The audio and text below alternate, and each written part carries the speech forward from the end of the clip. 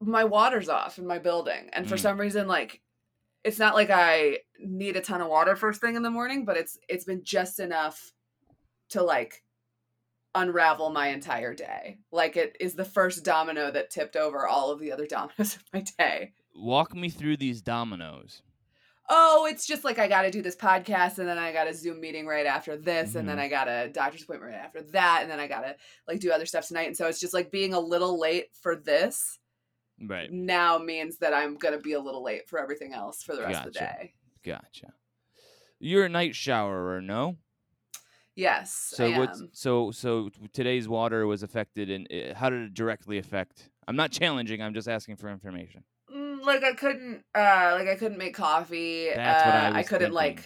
couldn't make coffee. I couldn't like just get a glass of water. I had So like there's a little no bit left water. from. It's not that your There's hot no water's water, off. and it's also like it's the way they're doing it is fine. It's off for only like a half hour or 45 minutes or something, but I didn't wake up until it was already off, and I forgot yesterday that they told us they were going to do it, and it's the half hour before we started our podcast. Sure. So it has been a very minor inconvenience that because of the way that I jam pack my days from beginning to end, which is bad, and I shouldn't do it, has sort of destroyed my carefully laid plans. Well, Nicole, this is, I believe, back-to-back episodes where I broke a glass right before we recorded. So I don't know. Maybe it's good luck. I feel like that episode was a corker.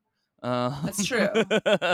But I was doing dishes and I was spinning a plate vertically, and that went crank right into another glass that was in the sink. So at least it wasn't on the floor. I didn't have to sweep it or anything. But boy, it's not a fun. It doesn't make you feel good. There's no way to break a glass that doesn't make you feel stupid. Or wait, Jewish weddings. I think you're fine.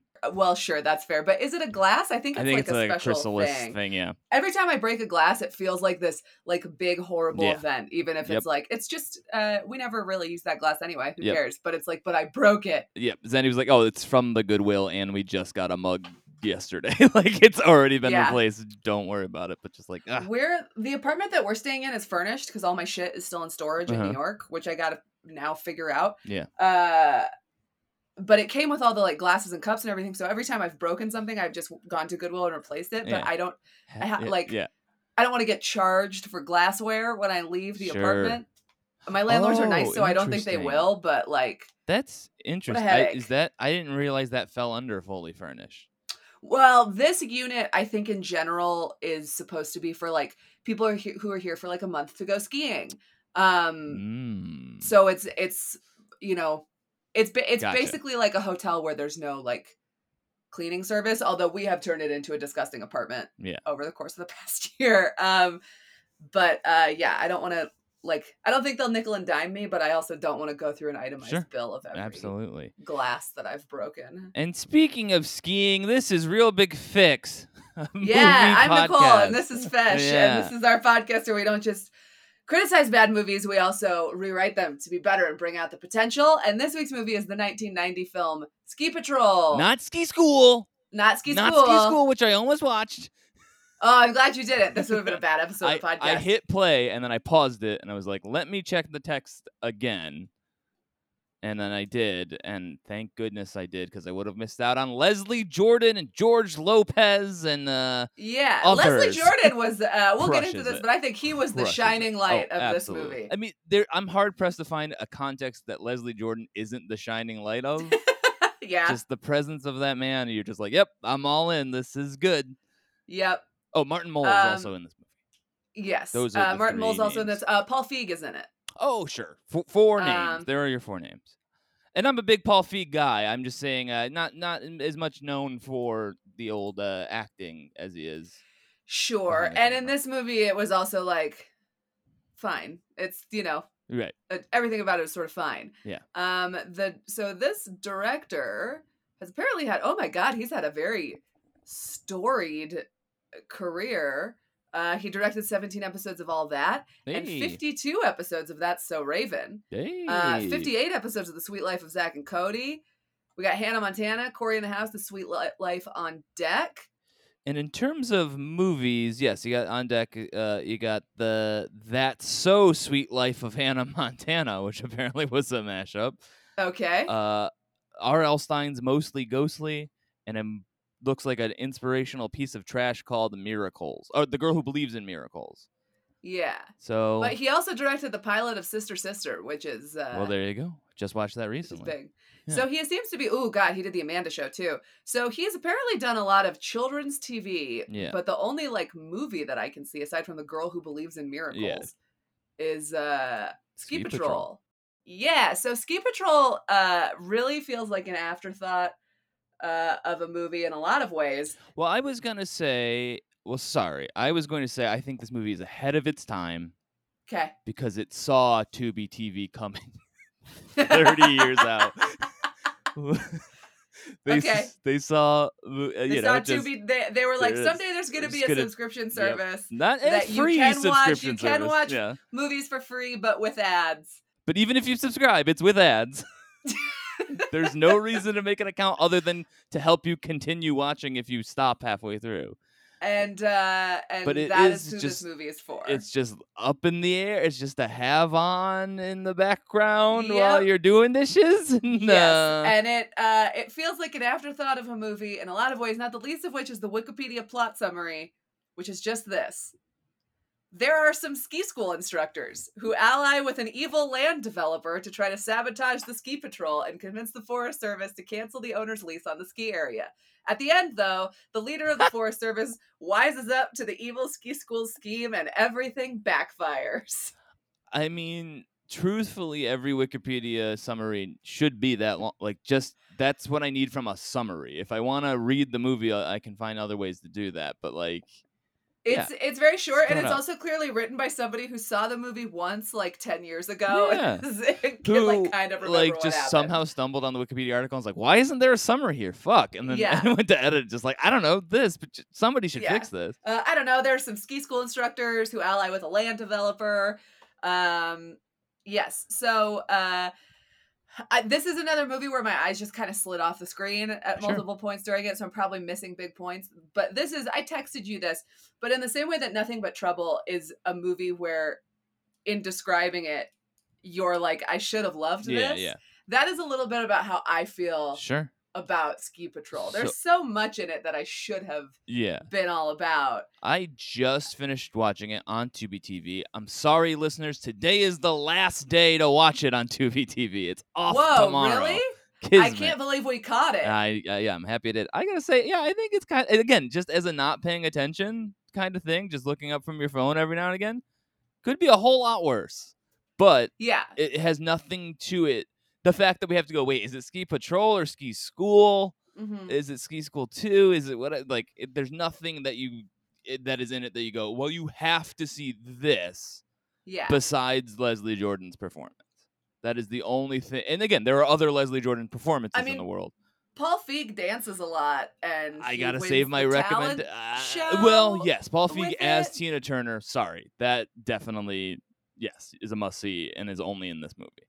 But we'll get into recommendations later. There is a different movie that has that, but also not Tina Turner, but the dancing that also does what this movie should have done a lot better. IMO. But we'll get to that later. Right. So things that I liked about it are there were just like long scenes of just like people skiing and doing tricks and stuff like that, which I liked. I mean, Leslie Jordan, I really liked. Of course. Now, I feel like it was an oddly sweet movie where like the villains weren't dropping other F-bombs. There was no like rape culture overtones, which feels like a symptom of the subgenre. Yes. Weirdly, the Paul Feig thing is about like, hey man, just keep doing you and things, just be confident and be yourself. And it's gonna be great. Yeah. And that's never like he's never punished for that. He casually mentions that he's never had sex, and it's like, okay, well, you'll be fine. And it's not what I expected from this style of movie. So I'll give that credit as well. So to give like a more specific plot description, it's the other thing about this movie is the plot is a little bit all over the place, and my real big fix for this movie is have like an A plot storyline consistently throughout, around which all of the other storylines are based. This almost weirdly felt like a Love Actually or like a New Year's Eve where there were a lot of different storylines happening. Absolutely. But it wasn't created that way. So I think one way to do that, which also plays into, I wouldn't say it's a big, but my one big note, my one note, therefore it feels bigger, is no audience surrogate. There's too much familiarity amongst everybody. Yeah. Like, the history is just baked in, and that's cool because it doesn't have a lot of exposition dumps that way. But I still feel like, well, if you knew this guy this whole time, you should have seen this coming. Why is there a problem? Like, wait, why is today the day? Yeah. Whereas if it was like, I'm new to ski, this, what is it, Mount? What is it? Mount I don't remember. High? I don't know. But like, just call it the mountain. Yeah, I'm new to the mountain. Ski resort. So, and again, it doesn't need to be people stopping, going, let me show you around the place. This is whoever, whatever. Like, I like that we kind of get to all that stuff. And maybe the new guy doesn't need to be on the ski patrol team, but like, it feels like they just knew Martin Mull was going to try to take over one of these days, and now today is the day. Whereas I feel like if they all didn't know the guy as much when it came in, it feels much more immediately like, wait, what's all this then? Well, and this was less of an issue in the 90s, but now, like, there's a big issue in ski towns of rich property developers just buying up everything, and obviously this is an issue happening in every big city in America. The difference is in a ski town, there's literally a finite amount of space and housing because you're on a mountain. And so that means that like people who work at restaurants, people who run the ski lifts and stuff, like, can't afford to live there, and so that's going to create a crisis. So it feels like it would be very germane to the world of the story to have this guy come in. A new guy. Have him be a totally new guy. Have him be some oil baron from Texas, which has its own like ski town implications. Sure. And he comes and he wants to buy things up. Yeah, and maybe don't. I know it's hard, and again, we can't really recast, but like, I don't know. I sniff out Martin Mull. I'm like, okay, so this guy's an asshole. Like, that's the semiotics you're sending me. Is in this culture, not Martin Mull is inherently an asshole, but just like he's a stiff, whereas we're all cool radical dudes. Like, so immediately I'm bored with this guy being involved. So I think there could be more of a fake out where it's like Pops is like, hey, these guys are coming. It's good for everybody. They're paying us a buco bucks. We're all gonna make more money. Yeah, and I think because the ski patrol is all about like safety, which by the way we only barely see. Well, and finding eye contacts. Oh yeah, sure. There's a whole scene where a hot girl loses her contact on the mountain, and everybody drops everything. Initially, I thought it was a funny joke. Yeah, it's a funny joke. If we just went like cut away to something, and now we're time jumping to the future, and we don't worry about it again. Funny, but when it is like we're gonna watch them look for it, like that takes the power away from the joke. That it's I get it. It's a needle in a haystack.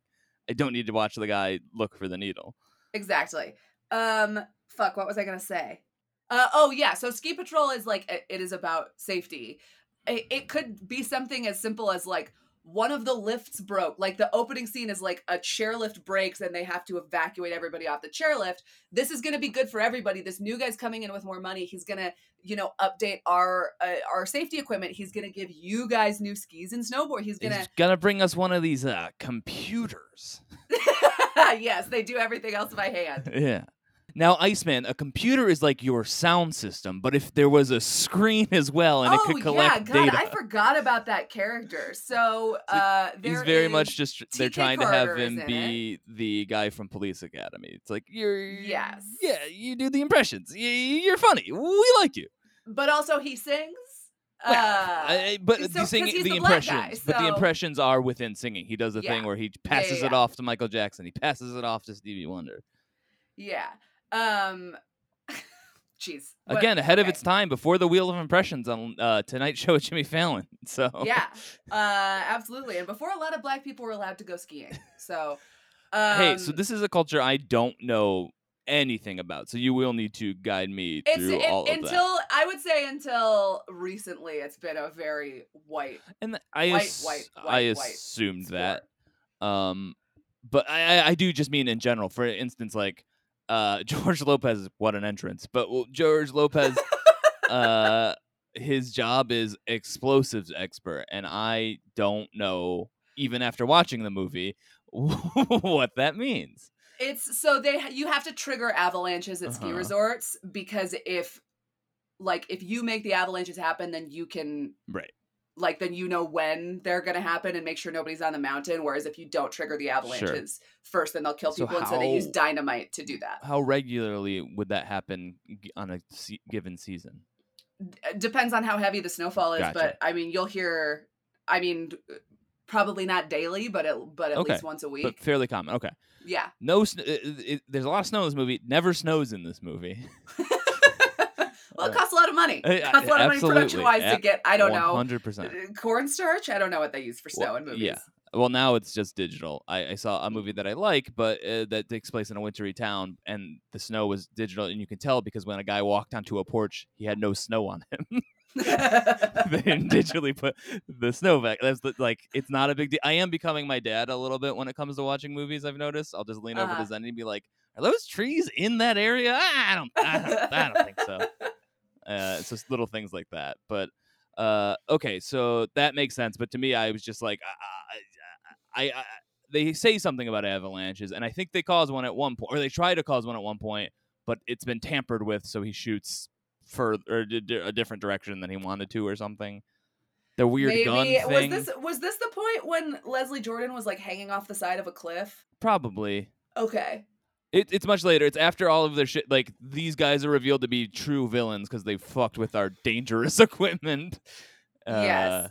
Now, I think you can't it's got to be Chekhov's explosions expert, right? If you have an explosions expert, then the solution to the problem has to involve an explosion in some capacity.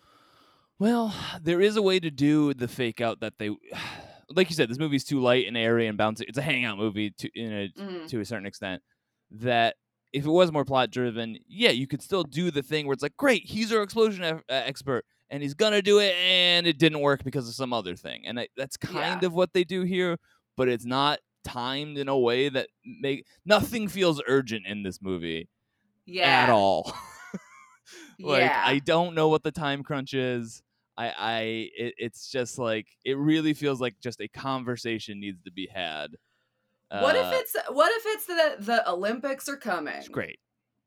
The Olympics are coming. Somehow this tiny resort landed the Olympics, and this is such a huge undertaking. How are we going to get? Yeah. Maybe the Olympic trials. Yeah. Because the Olympics would be so big that maybe it would be too big for this movie. Could you imagine showing up your first day to work and finding out, oh, by the way. Yeah, the Olympics are next week. It turns out LA was busy that week. So we're doing the Olympics here. Okay. So the Olympic trials are happening. They gotta get into shape. So the other thing in this movie is there is the ski patrol and then the ski school. And the ski school guys hate the ski patrol guys, but the main character is in love with a hot lady ski school instructor.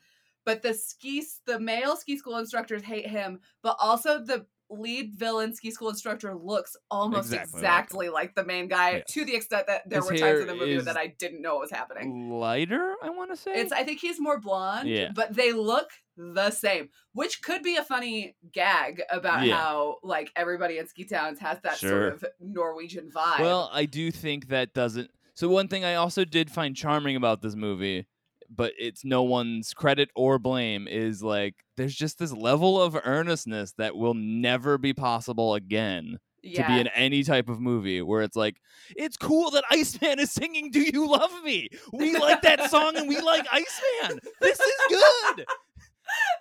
There's no even though he's doing the impressions and stuff, there's comedic whatever element to it, but he's not could you imagine if somebody played an air guitar? That'd be goofy. Saxophones are silly instruments. No, we think saxophones are cool. We're gonna set our ski montages to them. So there, I do think a joke about that is very much from a lens of the future, to be yeah, that's how things were back in the late 80s, early 90s. Whereas this movie is very much just imagine if somebody flexed their muscles. They'd be cool, right? Muscles are cool. It's cool to be able to do things good. And it is ultimately, but I don't know, there's just And that's what I think is interesting about the Paul Feig character. He's the one guy who's still like figuring it out. Everybody else here just like has it, and he's like, Yeah. So Paul Feig in this movie is a guy who wants to be on the ski patrol, but he's failed his ski patrol test every year for like 5 years or something.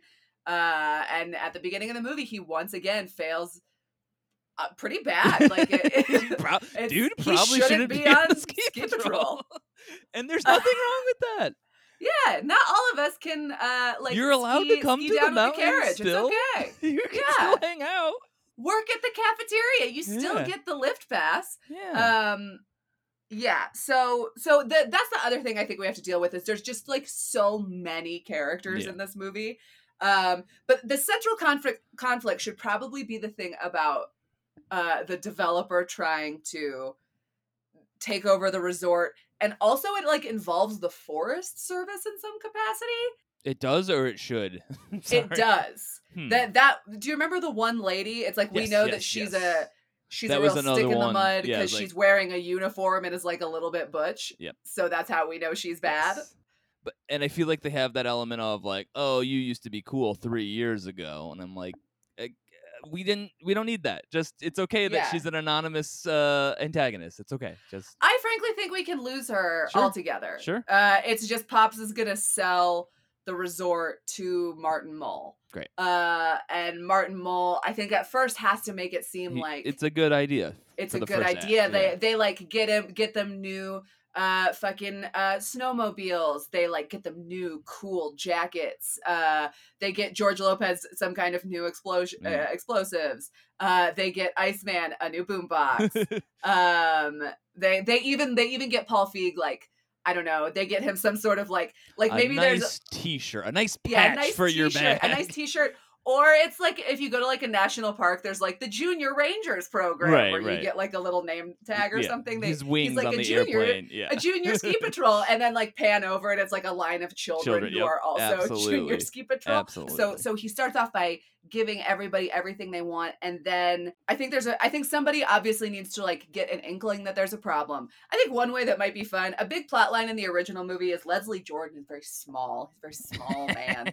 Boy, is he. And they as a prank they give him pills that the promise is that they'll make him grow. And one day he wakes up in a tiny house and he's like, I grew too much. I'm huge. It's great. And then he stands up and his head pops out of the building and you realize that it's Santa's village. And then it's a question of like, okay, so for this prank, did you recreate Leslie Jordan's apartment inside of the Santa's village? I think they did, yeah. That's a good prank. I genuinely loved that thread. It disappears halfway. Like that's the finale, and it's halfway That's through the finale, the movie. Yes. But one thing that maybe could happen is Leslie Jordan is very small, and because of his smallness, he's gotten stuck in a box or something, and he overhears a conversation that he's not supposed to overhear. That is another thing I did like about it. I was like, well, so they knew Leslie Jordan immediately, and they don't like Leslie Jordan, but it's seemingly a love. It's not like we absolutely hate this guy. He's their no nonsense boss, right? But he's not like, fuck this guy, we got to get him out of here. That's Martin Mull. Yeah. So I did appreciate that kind of, not so subtle, but still shades of gray, where it's like, we're gonna save his fucking life. We love this dude deep down, but we love messing with them even more. Yeah. So I did appreciate that. So I do think you need to introduce, or maybe Martin Mull can just simply be this guy, or there's a new guy, but who is like Leslie Jordan without any of the cuteness, without any of the respect. I'm not like, they try to pull a prank on him now. And he's like immediately shuts it down. And it's like, cool, you all are waking up at 2 a.m. now to go do all of this stuff every morning. You know what I think fits into this genre would be like, so Paul Feig is this character who can't do anything right, but they're like, he's our friend and he dances really good. Yeah. I think they keep him around, and then Martin Mull's first order of business is to get rid of this Paul Feig guy. You're not on the crew, get the fuck out of here. Yeah. Yep. You don't bring anything to the table, and they're like, but he's the heart and soul of our, no, we don't need heart and soul. This is a business. And then Paul Feig has to like go work at the dump or whatever. Yeah. And that is maybe their first inkling that something is amiss here. So good, yeah.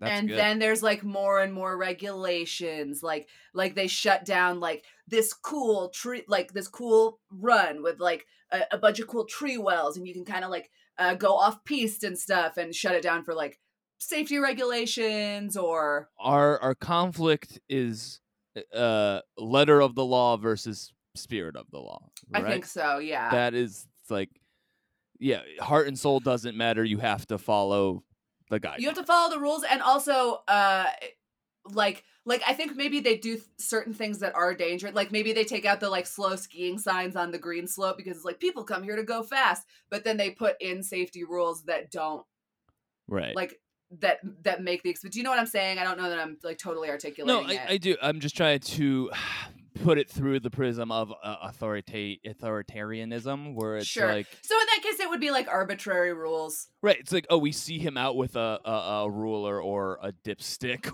or a thermometer. Yeah. It's like, because this is X, we have to do Y. But it's like so on the border that it's like not only unnecessary, but yeah, could potentially be dangerous the other way, because when we wrote these rule books, we didn't think we'd have to deal with this specific type of thing. Yeah. And then I think also like there needs to be a bigger like not ulterior motive, but like there needs to be sort of a bigger conspiracy along with Martin Mull. Like maybe his ultimate goal is to shut down the ski resort altogether, or so that he can build a water park or something. Right. And then it's like, but we already have all of the thrills and spills that we can handle right here on the mountain. I mean, I think maybe it's Good Burger. It's just like he's gonna commercialize it. He's gonna we're gonna strip everything that's folksy and special about this place, great, and turn it into a mega church version of the ski town. Ski town. Great. Yeah, that's better. We like love that. Shoobies here. We love it's gonna be tourists. It's gonna be, it's not about skiing or soul skiing. It's about money. Don't get to my recommendations before it's time. We might have the same recommendation. No, that's here's the thing. More and more lately, I'll come up with one recommendation, and then through talking about the movie, be like, oh, I guess that's what we're trying to make this into. So it might be a recommendation. Yeah. So yeah. And then I think you just get a lot of scenes of the ways this town is changing for the worse. Right. So and not just the mountain, but the town. Yeah, using the characters we already have, like now Iceman isn't allowed to like do his cool impressions. It is a little bit of an S Club 7 where he's not allowed to sing funky songs. He has to sing Tie a Yellow Ribbon Around the Old Oak Tree. I didn't know that was an element of S Club 7s. The pilot episode. Oh. They S Club 7 goes from England and they move to Miami, which is like a cool hip town, and they get a job at this hotel who's it's been a long time since I've seen the pilot, but I seem to remember the general manager there being almost like a Jerry Stiller character, stick in the mud, who's like, the people who stay here don't want to see any music. They want standards. They want to do Tie a Yellow Ribbon Around the Old Oak Tree, and then they sing Tie a Yellow Ribbon Around the Old Oak Tree, and people hate it, and then they're like, you know what, we're gonna lose our jobs anyway, let's do it our way, and then they sing an S Club 7 song, and all the old people at the pool are like, this is great, and then they become the resident performers at this weird hotel in Miami because they sang don't stop, that one. Yeah. Yep. So anyway, that could be what happens to Iceman, who is TK Carter in this movie. Right. What if for Leslie Jordan, it's just for like he has to work in a store with stuff on high shelves? They just put everything on high shelves and he can't reach any of it. Sure. Great. I think also just by virtue of him no longer being the head honcho is enough for him to be like, all right, yeah, I'm annoyed by Kramer and his crew, but these guys took my job. It could also be like, you're short, you have to dress up like an elf. This is a ski town, I think you're these can work together, where it's like you used to be in charge. Not only are you not in charge anymore, you're given the most degrading of all of this. Yeah. So that's why he's willing to look past all of the pranks that were pulled on him before and help them bring down these new guys. Yeah. Okay. Is that, are we all caught up? Do we need more examples of ways that the town starts sucking now? Okay, great. So then what? Then they come up with a plan. They're like, we got to get this guy out of here. Oh, also, I would like to there's a fun little bulldog in this movie who's like Dumpster, I believe is his name. Dumpster, and Dumpster's a girl. God bless. Yeah. Way to go, Dumpster. Girls can be dumpsters. But the Dumpster's like trained to like in the opening scene, Dumpster lies down behind the hot lady ski instructor's Jeep and almost gets run over so that the main character can run over and be like, you almost ran over my dog. Let's kiss. like Dumpster continually bothers Leslie Jordan, but then later saves Leslie Jordan's life by like bringing him a rope while he's falling off a cliff or something. I just want to keep Dumpster in it. Absolutely. Yeah. All right. And I think one of the things that happens is Martin Mull says Dumpster's gotta go. Yeah. Ski resorts are no place for dogs. Or it's like but no, Dumpster can stay, but she's just got to stay in our, special facility for canine, whatever. And it sucks. It just is, again, it's authoritarian and awful. And so we can have a little runner of that, couple of nonverbal dog runner vignettes throughout. Love it. And then you get like a hot boy dog, and there's like a little dog romance that happens at the tag to the movie. Dumpster brings the dogs beers. Yeah, Dumpster organizes their own like dog uprising. Yep.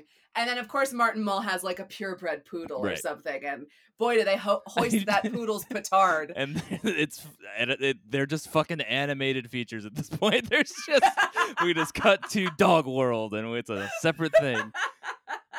Okay, I love that. Yeah. So here's my one complication with this. If this is the Olympics, we got to win with a ski race at the end of this bad boy. Mm-hmm. But how does one of the ski patrol's people entering the Olympics mean that we get to keep the mountain?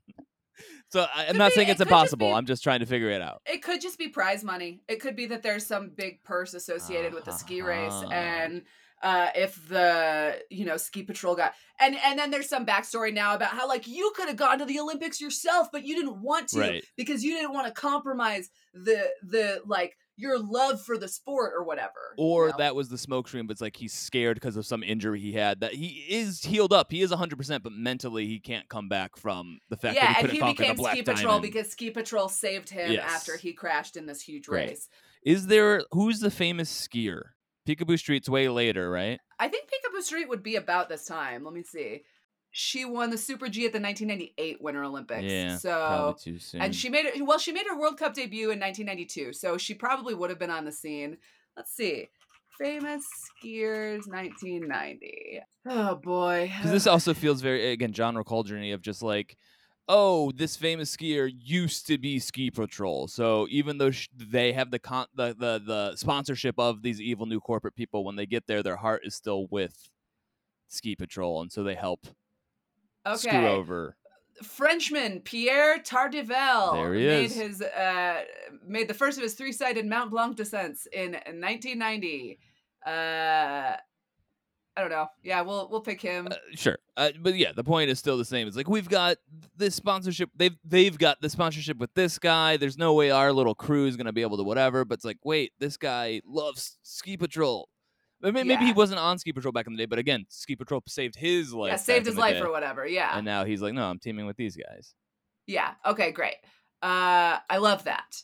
And then somehow Paul Feig has to like come into play in the race, and finally he proves himself as like a valuable member of the team. He's like skiing down with like the litter for like injured skiers, and somehow he like crosses the finish line first or something. Here's my pitch. Okay. We keep the Tina Turner segment, maybe put it a little earlier in the movie. For listeners at home, the Tina Turner segment is, I don't even know how the talent show came into play plot-wise. George Lopez gets arrested because the bad guys plant evidence on him, and they need to pay for his bail. So how are we going to do that? We're going to win this by winning the talent show. Okay, so there's a talent show, and Iceman sings, but they're like, but we need somebody who can dance. And earlier at some sort of barn dance that was being held at the ski resort, Paul Feig proved he's really cut a rug. Dancer, which is weird because you never saw any shots of his face while he was dancing. I will say that the stunt guy is very convincing as Paul Feig. It is. They definitely tried to match his body much closer than I've seen in other movies. And so then they're like, we need somebody who can dance. Well, Paul Feig can dance. And so then they dress him up as Tina Turner, which is, again, shocking that in a small ski town you could get a full man-sized Tina Turner costume on such short notice. He and Iceman cut a rug. It's great. And they win the talent contest. And again, there's no joke that's like, you're weird for doing this. Why are you It's like, whoa, this is cool. And it's in fact what a show. It's like the final thing that gets him the girl. She finally the hot European woman. Tiana, she finally is like that. She was already smitten by him, obviously, but this is the thing that gets her to kiss him. It's nice. Yeah. So I think what happens is the heels, Nancy Kerrigan somebody. And there's an empty spot. An empty spot on the team. Maybe that person was Tiana, the foreign lady, and suspiciously she shows up to the contest. And as we get rolling, we get closer. We get a nice wink under those goggles. It's Paul Feig in drag as Tiana. Yes, that's it. Yes, perfect. Okay, great. So they win the ski race, and then there's this huge amount of prize money. So we have to put in some sort of legal mumbo jumbo about like this guy is going to be able to place a bid on the resort if they can't pay X amount of federal land taxes by X date or whatever. Some sort of the dialogue you don't listen to. It might as well just be. I go, okay, yeah, sure, it's done. It worked, great. And so they do it. They pull it off. They get the big cash prize, and they're able to save the resort. But then there's also the personal question of like, will he also get the girl in the end? Right. Which I don't feel like they ever. I don't know. To me, it kind of felt almost Back to the Future, like where I'm like, they're dating already, right? Like, what is it? Truly, at the beginning of the movie, it seemed like he was trying to trick this new woman into dating him, but then they also already knew each other and seemed to like each other, and also it didn't really come up plot wise in the movie at all. They both just have these late 80s faces of just like, I don't know. Yeah, the neither actor of them could be is replaced like halfway through the movie, and I that... wouldn't notice. Yeah, so I think maybe at the beginning. I mean, she could be, what if we change her and she's now like either Martin Mull's daughter, or she is, I think she's like a rich kid who comes in when they start to change the resort and is like, this is what skiing is. And then he shows her like, no, skiing is about soul. It's about trying new things. There's like artistry to it. But then we have our all is lost moment where he joins the other team. He sells out because of that. A real Team Pup and Suds moment. What is that? It's from Brink. Oh, okay. It's been a long time. Sorry. You're talking about soul skating, I know, and you don't remember soul skating? No, I know. I do remember that. I do not remember Team Pup and Suds. I'm sorry. No, he's on Team Pup and Suds, and I don't remember the name of the bad team. Right. But Team Pup and Suds was like the good team because they were sponsored by a local dog wash. It opens with a Suicide Machines song. The dad says hell at one point. These are the things I remember about Brink. Sure. I support Brink. It's just been a long time. The kid, the chubbier kid, or at least rounder faced kid, has a shirt that has like the red, yellow, white cords on it. The girl has to wear a dress to the first day of school. Oh yeah, she hated that. Also, the guy who was like the evil guy in Brink went on to be in Beauty and the Geek. Oh, I didn't know that. But he had like, with a face like that, you can only be cast as the bad guy. Right. Like, that was always going to be the role he was going to play forever. Yep, absolutely. Again, it's a movie that I'm sure I will remember everything as it's happening when I watch it, but in terms of what I can pull, that's it. But yeah, so we think he's going to sell out. And again, just like at the last minute. Now, but wait, why is he going to sell out? Is it because he thinks he's finally going to get a chance to like redeem his ski performance? Yeah, I think it's multiple things. It's that, it's money, it's the girl. He has bought into the notion that no, if them buying the mountain is going to bring more money to the place, which allows us to do what we want more.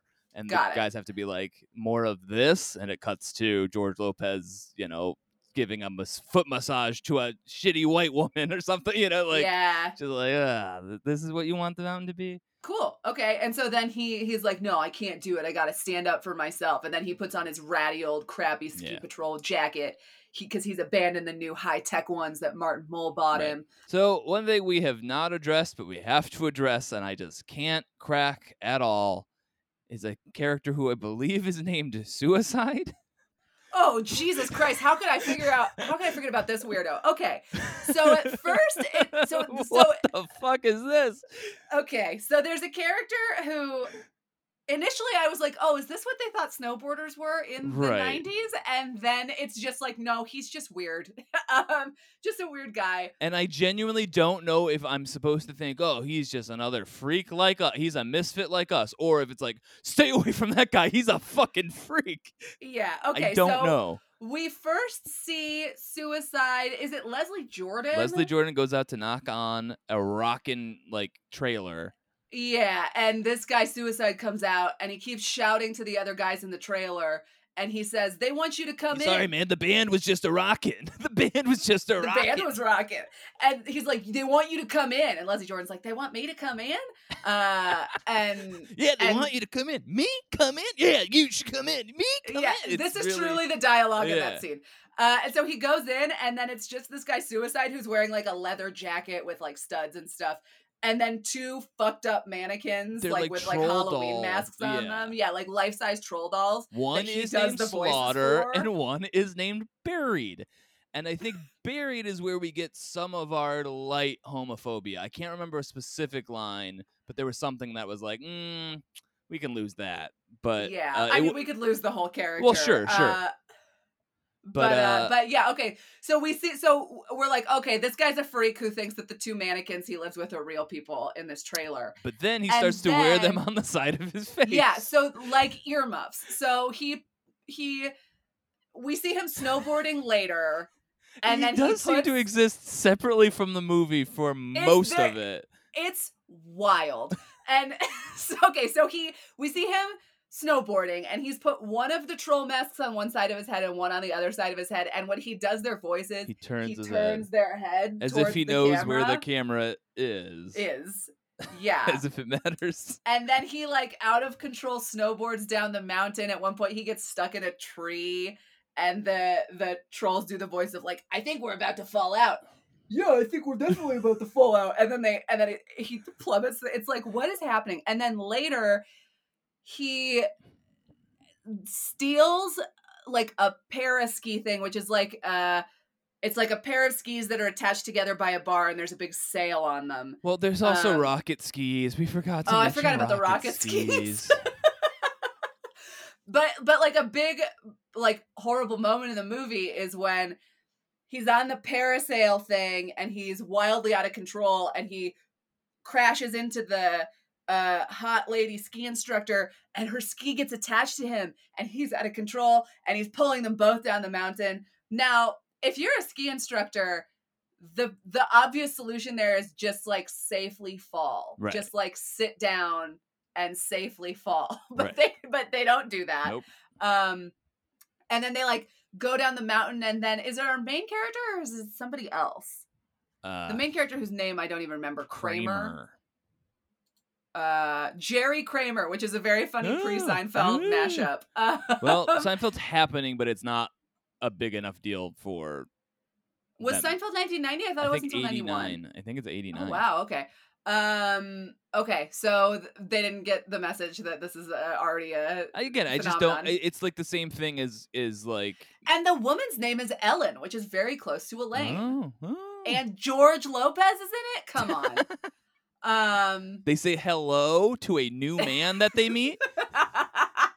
So. And also, wait, Banya, the guy who plays Banya, is in this. That is, yep, that's right. Wow. This is practically Seinfeld the movie. Okay, new pitch. Seinfeld the movie. So yeah, we got to figure out what to do about Suicide. We could just take him out. I know we could. But there's something that is when I said earlier, there's nothing unique to this movie. I'm like, wait, we forgot about Suicide. Suicide is unique to this movie, and Suicide should even further exist outside of this movie. He should not interact with a single soul until the gun goes off at the end, and he quietly, nobody realizes, somehow saves the day. And they still think he's some just weirdy wacko who lives in a trailer on the mountain. But he quietly was responsible. Again, not for the what final if he is this insane psycho the whole time, unhinged, still does the thing with the masks on the side of his head. He seems even more kind of unstable and not kind of in the world with the rest of them. Right. But then while the ski race is happening, we just see him in an office very quietly crunching numbers and being like, okay, well, if we, according to this, he's like a lawyer or something. He's like, according to this federal land statute, then Well, no, what it is, it's him going, I can't make heads or tails of this. Barry, can you help me out with this one? He turns his head and Barry crunches the numbers. And then Slaughter's like, no, you got to do this and that. And then that's how they figure it out. yeah, and then they're arguing about legal precedent, about whatever. And so he is this like very high-powered lawyer that just nobody knew about because he's out of his mind. And it turns out he's like the last ancestor to the owners of the original owners to this mountain, but he just chooses to live the way that he does instead of taking care, like interacting. Yeah, and then at the end they're like, wow, Suicide, you really helped us. You're totally part of our crew now. And then he's like, I'll never be part of your crew. And then he like gets in a hot air balloon and flies away or something. And just disappears. Yeah. And then we never see him again. Yeah. That's how you do Suicide. Yeah, love it. Okay. Anything else we need to fix in this movie? So my dad is very weird in terms of he'll flip around on cable and then he'll just stop and he'll just watch 20 minutes of a movie and then fuck off. My dad does that also. I'm like, okay. So that Ski Patrol was one of them, 15 years ago or whatever. Mm-hmm. And the only reason I would remember that is because of George Lopez. I'm like, wait, George Lopez was in what? Okay. Yeah. And then I think I conflated this with another movie, or Tubi didn't get the music rights. But I have I guess false memory of of during one of the ski montages, Mitch Ryder's version of "When You Were Mine" by Prince playing. And I don't remember. And I loved it so much when I was in the room as my dad was watching it that I put that in Annie Hall 2. One of our montages is scored to Mitch Ryder's version of "When You Were Mine" because it fits. It's such a perfect montage song, and it's about something, but it's airy enough that it's general enough that it doesn't matter. So if I was wrong and it's in another ski movie, God bless. If it was in this, but Tubi just didn't clear it or whatever, that's good too. But in our version of Ski Patrol, Mitch Ryder's "When You Were Mine" plays over one of the ski montages. That's my last note. Yeah. Aside from that, I don't think I have anything other than I want to keep all of the like a little bit too long montages of people just skiing. Good. Well, that's what I said during the Most Assassinated Woman in the World montage. Like, show us the thing so we know why these people care about it. Yeah. And yeah, this movie weirdly does do a good job of that. There also is this weird scene where I think there's like a fancy party happening and then all of the staff of the ski resort the rats tubing during it. Oh, I forgot about the rats. Yeah. We could lose the rats. There's a whole scene in the movie where the ski patrol staff is keeping rats as pets, and then at the fancy party the rats show up and you got to shut them down because of a health code violation, which doesn't seem necessary to the plot that's already happening. But then also at that fancy party, the entire staff of the ski school like goes tubing down the mountain or something, and it's for some reason that's a problem. I think we lose that. Yeah. Great. I agree. Okay. I'm not gonna ask Google for budget and box office info because I haven't been able to find the budget anywhere. But the box office was $8 million. $8,533,000. That seems solid enough.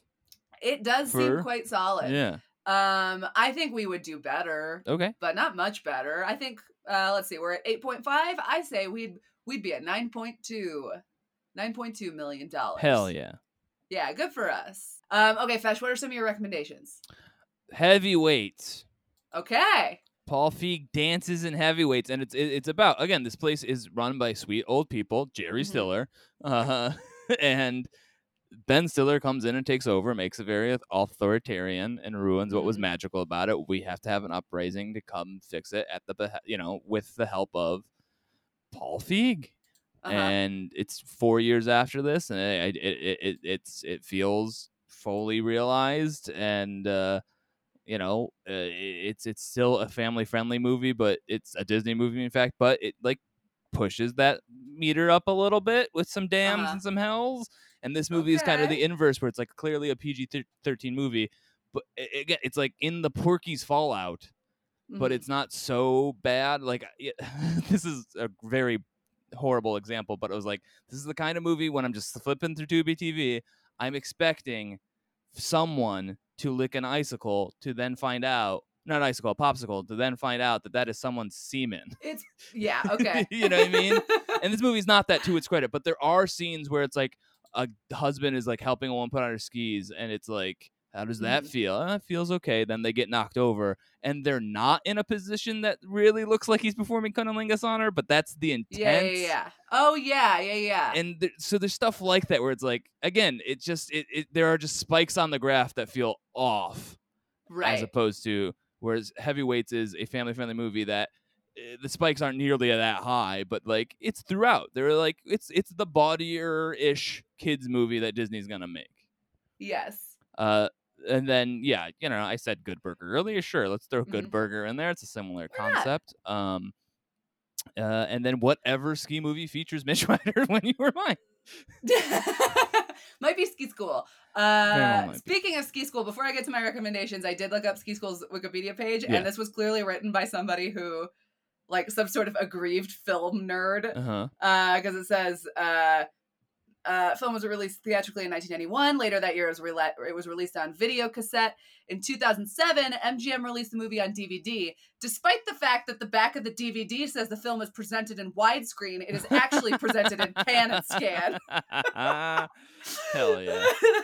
Also, I just did some quick research. Hot Dog the Movie is what features When You Were Mine. Hot Dog the Movie? The movie. Hot Dog the Movie, 1984. I believe there's an ellipsis in between Hot Dog and the movie. Wow, skiing. I have never heard of this.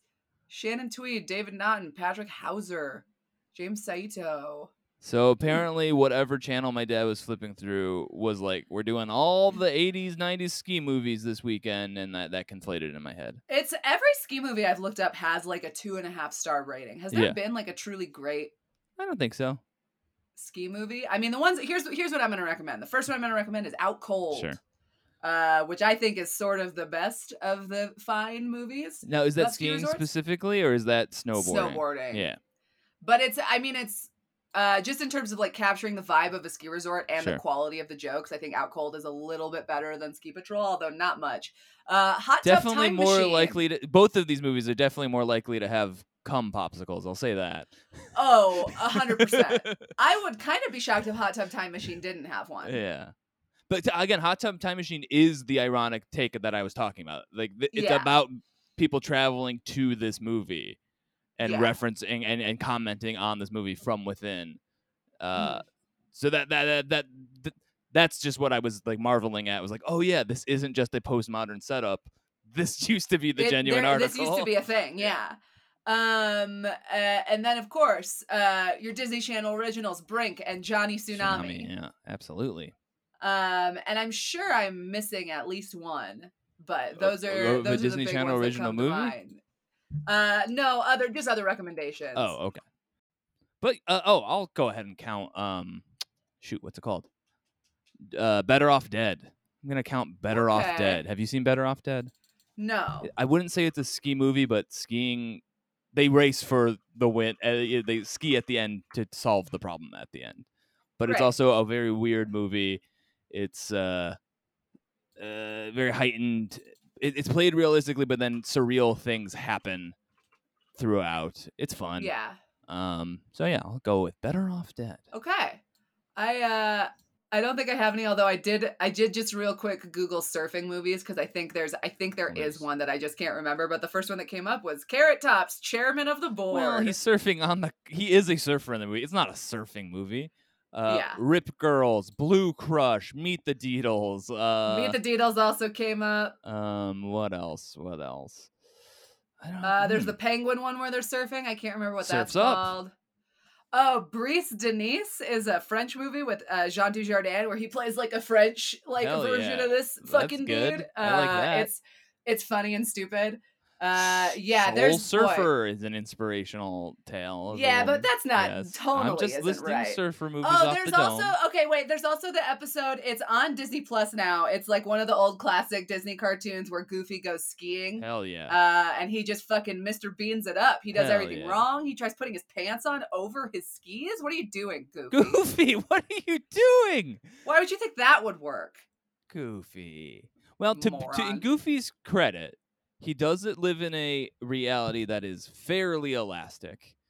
Yes. That things can squash and stretch. So it's not totally out of the question that if needed, say if you were falling from a high place and Mhm. pants were out on a line drying, that Sure. at the right angle his The skis skis could could fall go through in. the legs and go in. Okay. To Goofy's You know what? credit. Yes.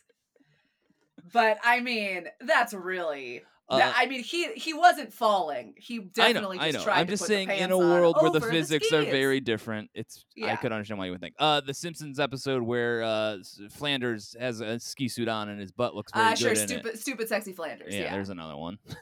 Now Yeah. we're literally just listing anything with skis. I mean, why not? Yeah. What about you could watch the X Games? Also. There you go. Is skiing a part of the X Games? Yes. Oh. Freestyle skiing. Freestyle skiing. Yes. Racing is in the Olympics. Correct. And then it's like its own. It's like how figure skating is in the Olympics, but there's also figure skating has its own. Yeah, gotcha. Championships and stuff. Yeah. Gotcha. Okay, great. I'm done. Okay. Anything else we should add? No, I think that's it. Okay. Stay tuned for our very special Real Big Fix Boss Baby 2 commentary track. Yes. When is Boss Baby 2 out yet? 2 days from now.